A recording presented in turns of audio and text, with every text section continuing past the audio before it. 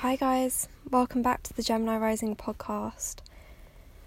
So today's episode, I'm going to talk about a friend that I met in a dark time.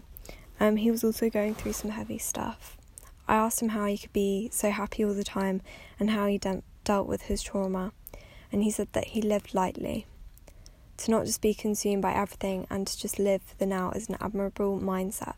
His words were very eye-opening, and it was really incredible how he kept going. His words stuck with me. It had helped me not attach myself to so much. I can live my life without attaching myself to things, and I can be happier for the smaller things in life.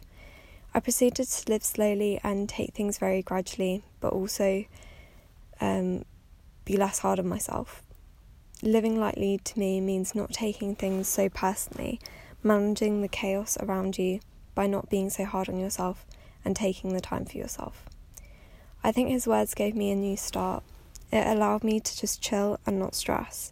It gave me permission to not stress about the things I couldn't control.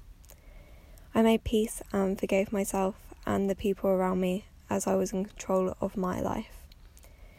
Life didn't seem so abrasive and scary. The word light gave me permission to make life as easy as I wanted it to make it. Nothing seemed so heavy anymore. My load was light. Right now, I'm starting work. I haven't been able to drive myself because I can't drive at the moment, and I only have a part-time job as I'm looking for more permanent work. I'm being hard on myself and I don't really know why, and I can't stop it. I'm not where I want to be in life. There's a sense of urgency with things, but also sometimes we need our own space to create what's to come. I want to enjoy myself today, so I'm gonna take the day easy, and if I panic, I'm gonna be gentle with myself. I can't control much right now. In the pandemic, we can't do much. We need to realise that it's okay, and we shouldn't beat ourselves up for the things we can't control.